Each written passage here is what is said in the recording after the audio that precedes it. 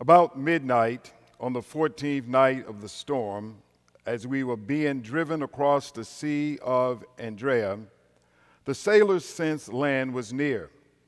They dropped a weighted line and found that the water was 120 feet deep. But a little later, they measured again and found it was only 90 feet deep. At this rate, they were afraid we would soon be driven against the rocks along the shore. So they threw out 4 anchors from the back of the ship and prayed for daylight. Then the sailors tried to abandon the ship, and they lowered the lifeboats as though they were going to put out anchors from the front of the ship. But Paul said to the commanding officer and the soldiers, "You will all die unless the sailors stay aboard." So the soldiers cut the ropes of the lifeboat and let it drift away. Just as day was dawning, Paul urged everyone to eat. "You have been so worried that you haven't touched food for 2 weeks," he said.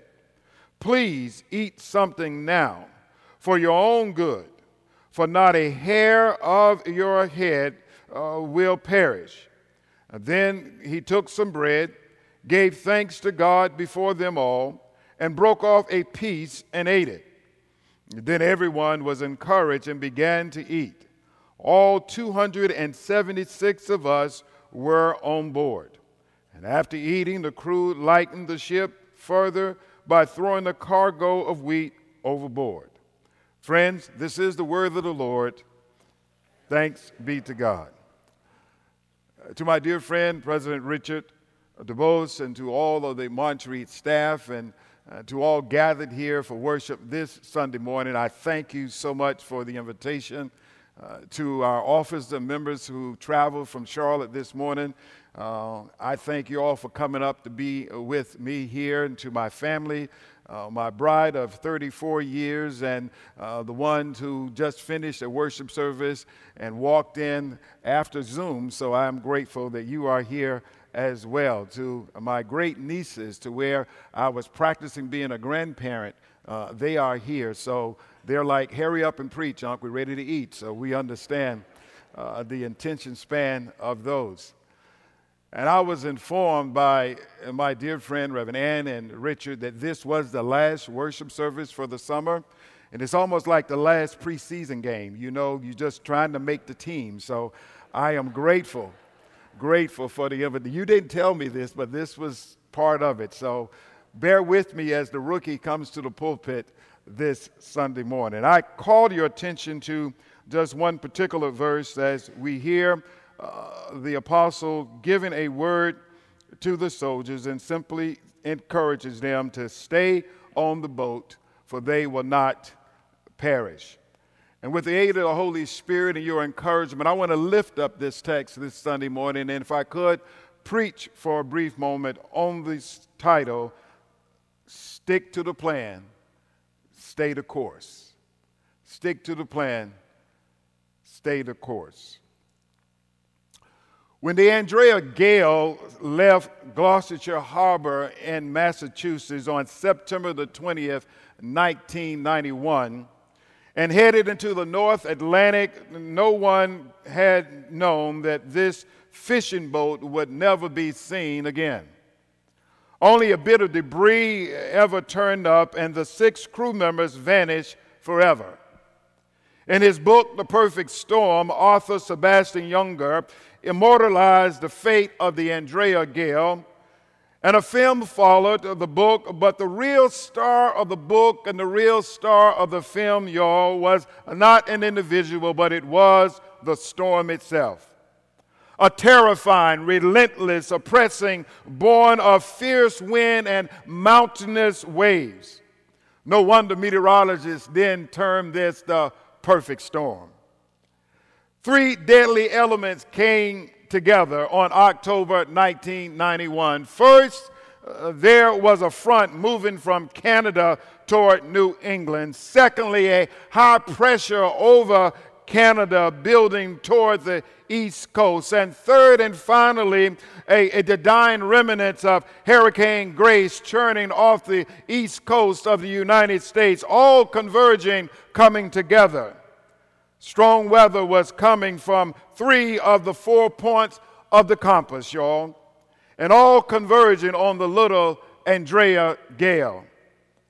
On the consideration that normally warm air and cold air and moist air are hardly noticeable, but when wind patterns force themselves together, they can be lethal. All right, let me come get you this Sunday morning. For the book brought to us the term the perfect storm. But y'all, into common usages of this word perfect storm, the concept itself is old as humanity. For people have always had to deal with the convergence of multiple rough circumstances. And so much so, things can go wrong so quickly that sometimes we've heard people say, when it rains, it pours. You see, storms, y'all, can hit every area of our life. Somebody say amen. To quote Reverend Dr. H. Beecher Hicks, he says, you are either in a storm, just coming out of a storm, or getting ready to go into a storm. You see, my friends, when a storm comes, not only do things fall apart, you too can fall apart.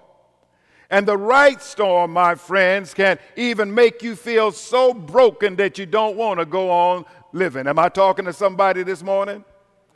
For you see, the question that I want to ask, or the question that you may ask, how do I survive a storm that broke my family apart? How do I survive the storm that made my finances go to pieces? How do I survive a storm called a pandemic where people that I love have been taken away from me? Neighbors have been lost. Friends have been lost. Church members have been lost. And those, again, that I'm close to are no longer around because of that storm of a pandemic. How do I survive the perfect storm that left my heart so broken that I don't know if I even want to keep going on? Well, let's go to the text this morning. For in the 27th chapter of Acts, Paul, a prisoner en route to Rome on a ship, is about to go into, get this, a storm. Paul, that globe-trotter of the gospel, was going to Rome to stand trial before Caesar. And I want to give a footnote right quick because I want you to know Paul was doing everything God called him to do, but he still ran into a storm. Paul was faithful to the gospel of Jesus Christ, but still storms came knocking at his door. Paul, my friends, was fire-baptized, Holy Ghost filled, but he still ran into storms. And I know you're looking at me right now saying, well, Reverend, how is it that storms can get the people of God? Let me tell you, keep on living. Because you see, the fiery preaching and the conviction that Paul preached in his sermons, the word that let people know that with Christ all things are possible. Paul was arrested and accused, y'all, of starting riots among the Jews. Because of Paul's life, Paul was accused and he had to go before a trial before Caesar. That's why he was on this boat. My friends, the untold story is that the more you do for God, the more angry the devil becomes. The more you committed to our Savior Jesus Christ, the more hell you're going to have to face. The more challenges that you are faced with as a child of Almighty God, do know God's got your back. Let me go quickly to the text, because on the 14th night of this journey, the Bible says they are traveling around the Adriatic Sea. The Adriatic Sea, that is that northmost part of the Mediterranean Sea, y'all, that separates the Italian peninsula from the Balkan Islands. And this part of the world is where Paul finds himself. It was there that the sailors sensed that they were approaching land. They feared that they were going to hit the rocks, so they dropped the anchors, 4 anchors, and they prayed for daylight. And you see, not only, my friends, in the storm that they are facing, they are now facing a midnight situation. Come on, help me preach this Sunday.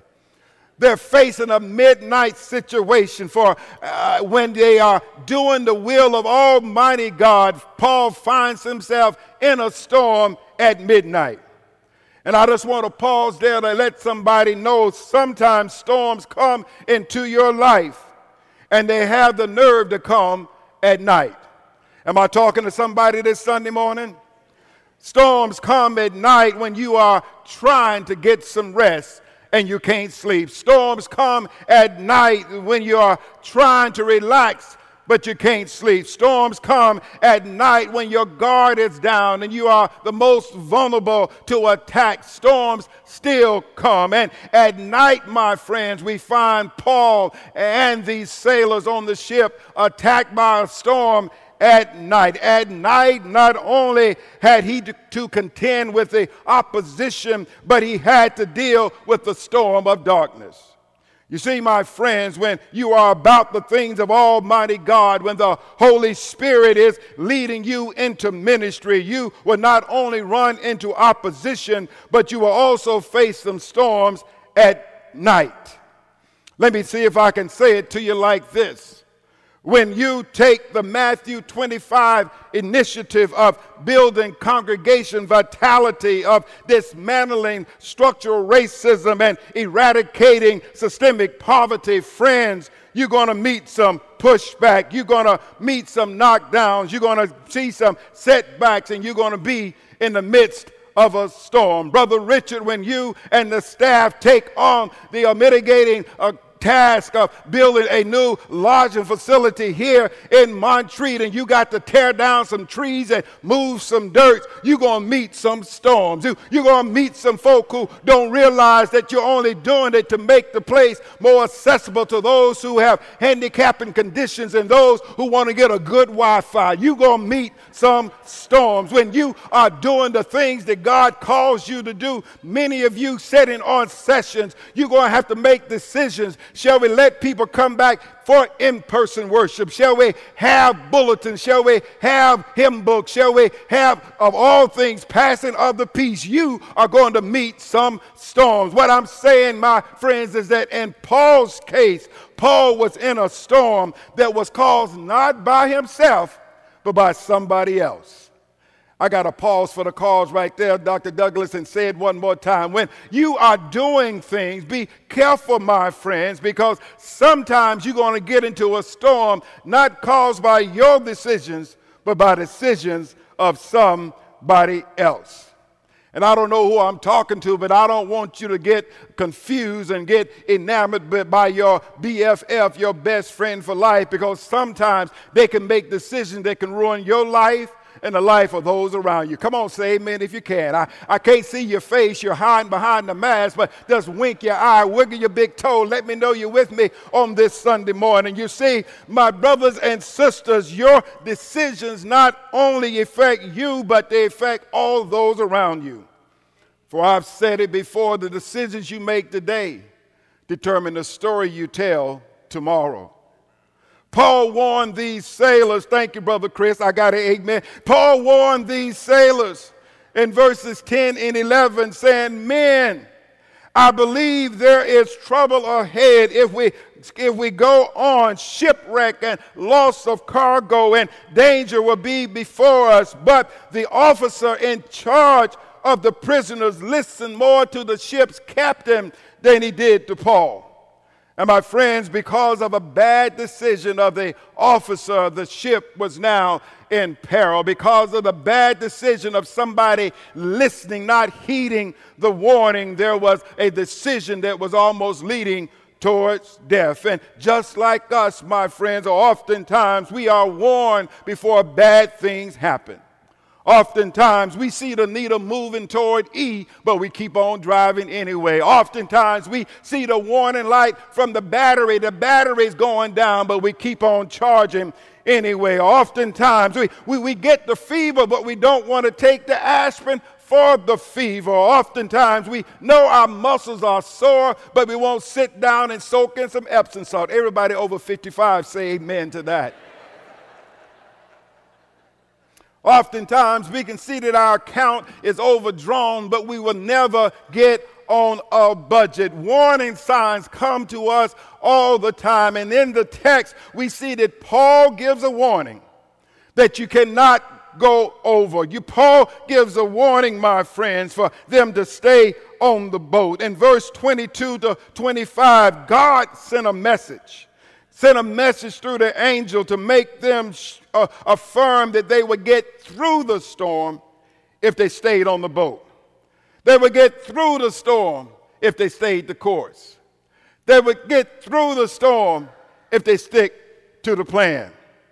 And you see, I want to give you some shouting information here, because that's a promise, my friend, that God gives us promises. If we would stay the course, if we would do what God calls us to do, we would get to our destination. That's a promise that we can hold on to. Matter of fact, do you know, my friends, there are more than 8,810 promises of God recorded in the Bible, and 7,487 of those promises are from God to you and me. Let me say it again. 8,810 promises are recorded in the Bible. 7,487 of those promises are direct promises from God to you and me. And what does that mean, my friends? 85% of the promises of God are for you and me. Matter of fact, don't say anything. Just look at the person beside you and let them know they are a promise of Almighty God. Go ahead, wink at them. Let them know that you've got a promise and you've got a promise. And I sound like Oprah, right? Everybody's got a promise.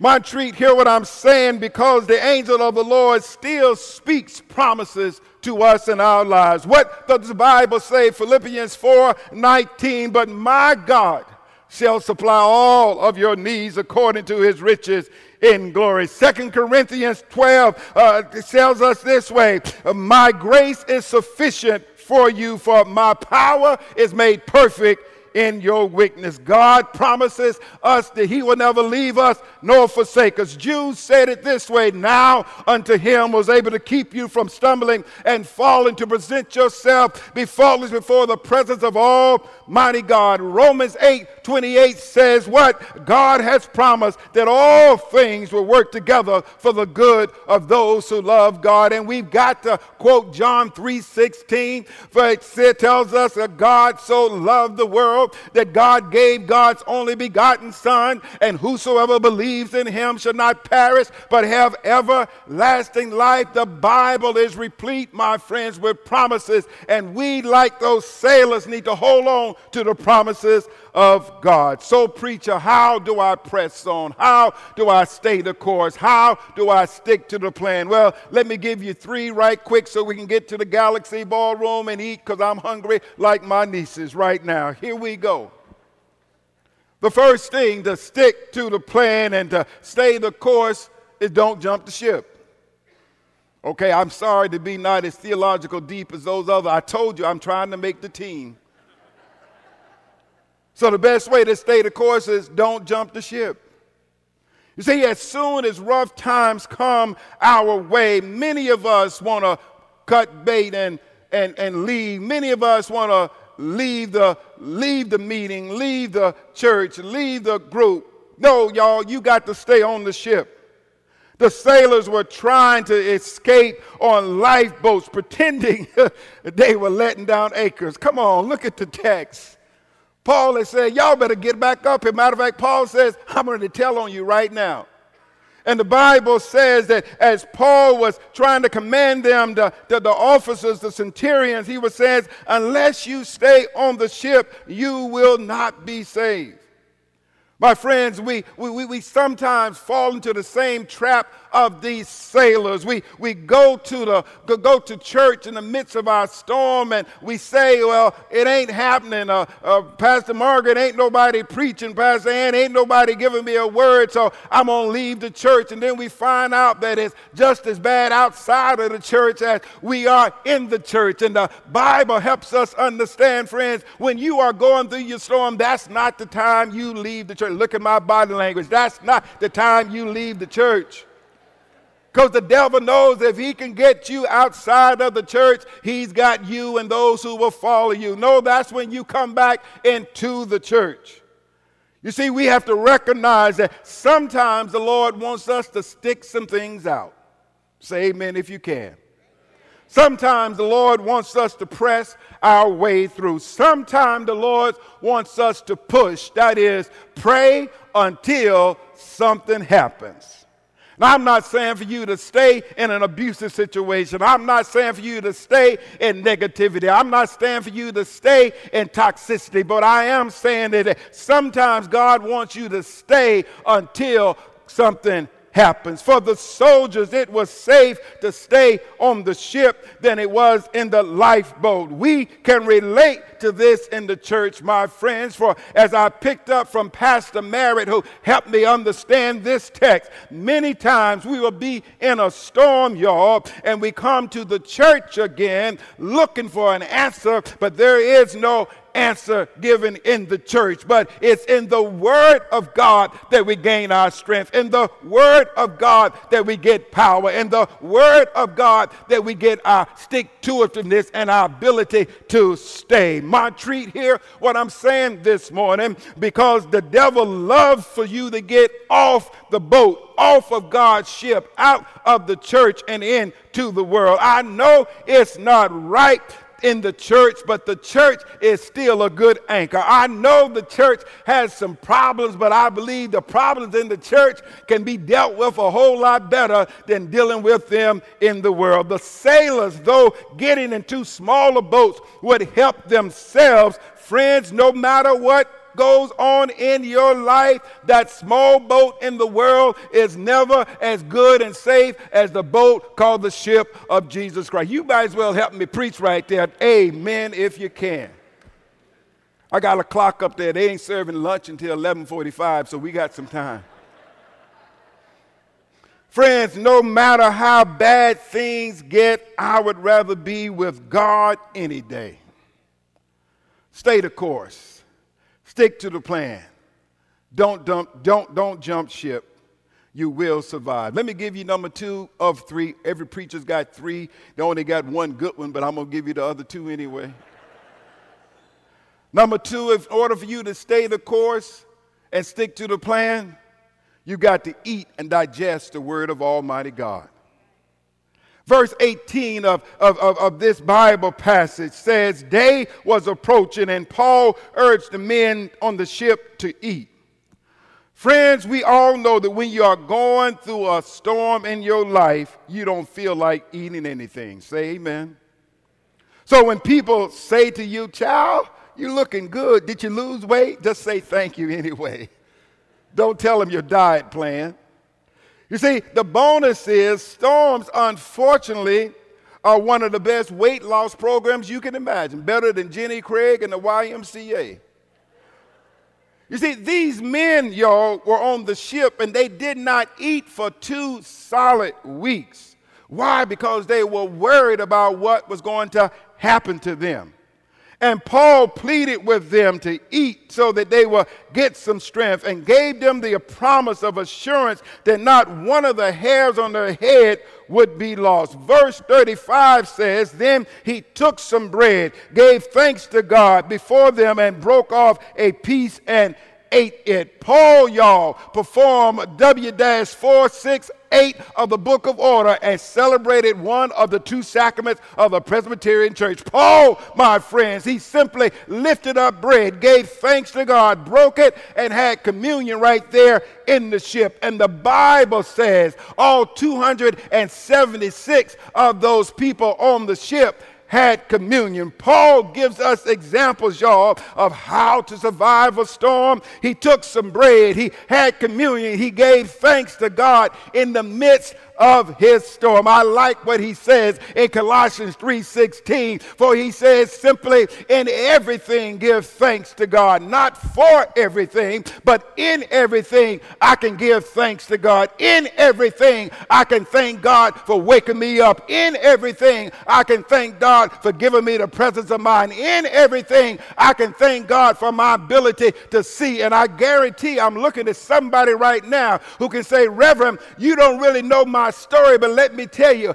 if it's ever been taken away from you, you have a praise to God, for in everything you can thank God for. Matter of fact, I just want to praise God right there, for in everything God has given me another day. In everything God has given me another week. In everything God has given me another year. And can I get some help right there from somebody who can say, in everything I give God thanks?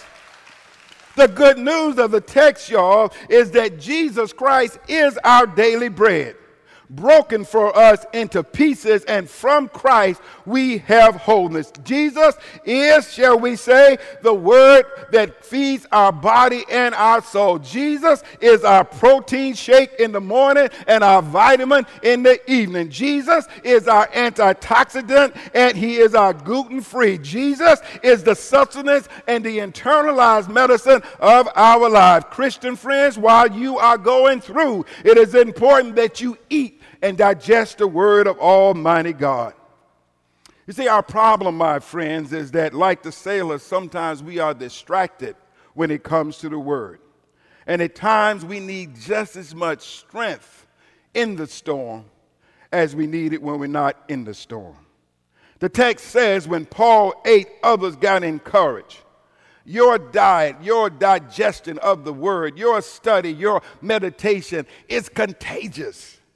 And somebody just wants to know, is there anybody who believes that God can make a way out of no way? Somebody just wants to know, is there anybody who can give a testimony that God can heal, not just physically, but spiritually? Somebody wants to be encouraged. Is there anybody who can know that God can keep families together? You see, your diet will have an effect on those around you, and it would encourage those that you encounter. You see, when you eat the bread of life, you will be sustained in the storm. And number three, and finally, the last suggestion I want to give on how to stick with the plan, stay on the course, it is simply stay focused on your destination.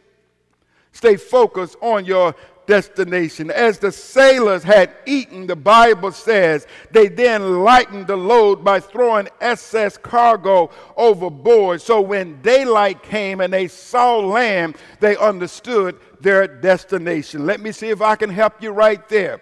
God has a destination for all of us, and many of us, we can't get there because we got too much excess cargo. We've got too much holding us down. We've got too many people who are with us but not for us as we go toward our destinations. We, as believers of the gospel, must follow suit. The text says that they lightened their load, my friends, by cutting off and taking up anchor. They lightened their load by loosening those things that will hold them down. They lightened their load so they could get to their destination. How do you stick to the plan? How do you stay the course? You got to stay focused on your destination. Let me see if I can close this with a real life story for how we got to stay the course. 2 weeks ago, matter of fact, yes, it was 2 weeks ago, I found myself, no, it was a week ago, I think, found myself coming back from Nashville, me and my bride, y'all, and we were coming up, Richard, the old way out of Chattanooga up on 75, and I said, I want to take the scenic route, so I took 6474. 6474, as you know, who have traveled that route, y'all, it takes you by the Tennessee River. I mean, beautiful scenery. It's amazing, y'all, and along the scenery, all I could see, Brother Tony, were these rafters with these helmets on going down the river. And I wondered who would pay $50 to run down a river. I can drive you down the river a whole lot better than that. But all along from Tennessee, all through into North Carolina, all you saw was white water rafters. And my wife had the mitigating gall to say, we want to go there. And I wanted to find a lazy river somewhere at a hotel. That's all. But anyway, we're looking at these rafters, y'all, and these rafters are going down the river. Now, we're going down the mountain, and they're coming down the river. I couldn't figure that out. How could they be going down the river this way? We're going down the mountain. That did not make a whole lot of sense to me. But what I learned from them is that these rafters had to stay the course. Now, of course, you know how it is, Sister Deborah. I'm always looking for a preaching illustration. I thought I had a good one until I got closer to Asheville. I'm on 74 now, y'all, coming into Asheville, trying to get on 40 East to get back to Charlotte. As I am there, the GPS says there is a traffic jam on 40 East. You who live around here know there's always a traffic jam on 40 East. So what did I do? Of all things, I found myself, Reverend Margaret, listening to the GPS. It says if you want to get away from this detour of traffic, you need to get off the main road and go through this community. I said, what shall we do? I looked at Veronica. She was looking at me like, you are driving. I'm the passenger. I got other things to do with my time and my senses. So I said, let's go to the GPS. Now, recognizing you know how GPS works.